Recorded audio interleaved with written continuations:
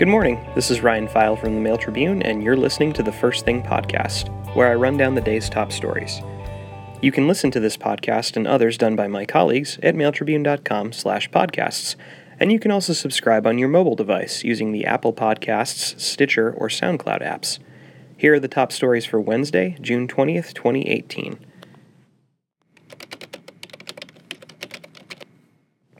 First up, a Medford teen was plucked off Mount Shasta by helicopter Monday after breaking an ankle while climbing the western slope. Weston Grant, 18, and a partner had climbed to about 12,820 feet to an area of the mountain known as Red Banks when the partner started showing signs of altitude sickness, according to a Siskiyou County Sheriff's release and California Highway Patrol reports. The two began glissading down the mountain, a sliding technique used on steep slopes of snow, but Grant still had his crampons attached to his boots, and when he caught his right boot on a block of ice, he fell, according to the sheriff's office. His partner called 911 from the mountain at about 8:15 a.m. Rescuers found Grant near Lake Helen, which is at about 10,420 feet. CHP Officer Steve Grammer, Paramedic Flight Officer J.R. Keene, and crew reached Grant using Helicopter H-14, part of CHP's Northern Division Air Operations Unit out of Redding. Grant was airlifted to an ambulance and taken to Mercy Medical Center in Mount Shasta, according to the sheriff's office. He is expected to make a full recovery.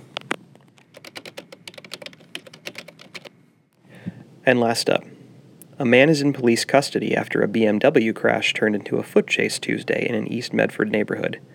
Zeneto Quinones, 29, was arrested after crashing a silver 2000 BMW 5 Series sedan into a side yard fence Tuesday morning in the 3400 block of Ford Drive.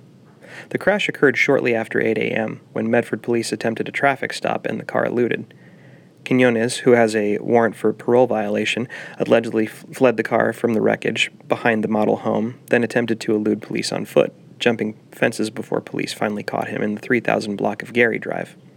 Jackson County Circuit Court records show that Quinones, also known as Zeneto Quinones Aspuro, has several prior convictions for burglary, drugs, and impaired driving. And that's it for today. Full stories are online at mailtribune.com, and if you want to stay connected to us throughout the day, be sure to follow us on social media. We're on Facebook, Twitter, Instagram, Pinterest, and YouTube.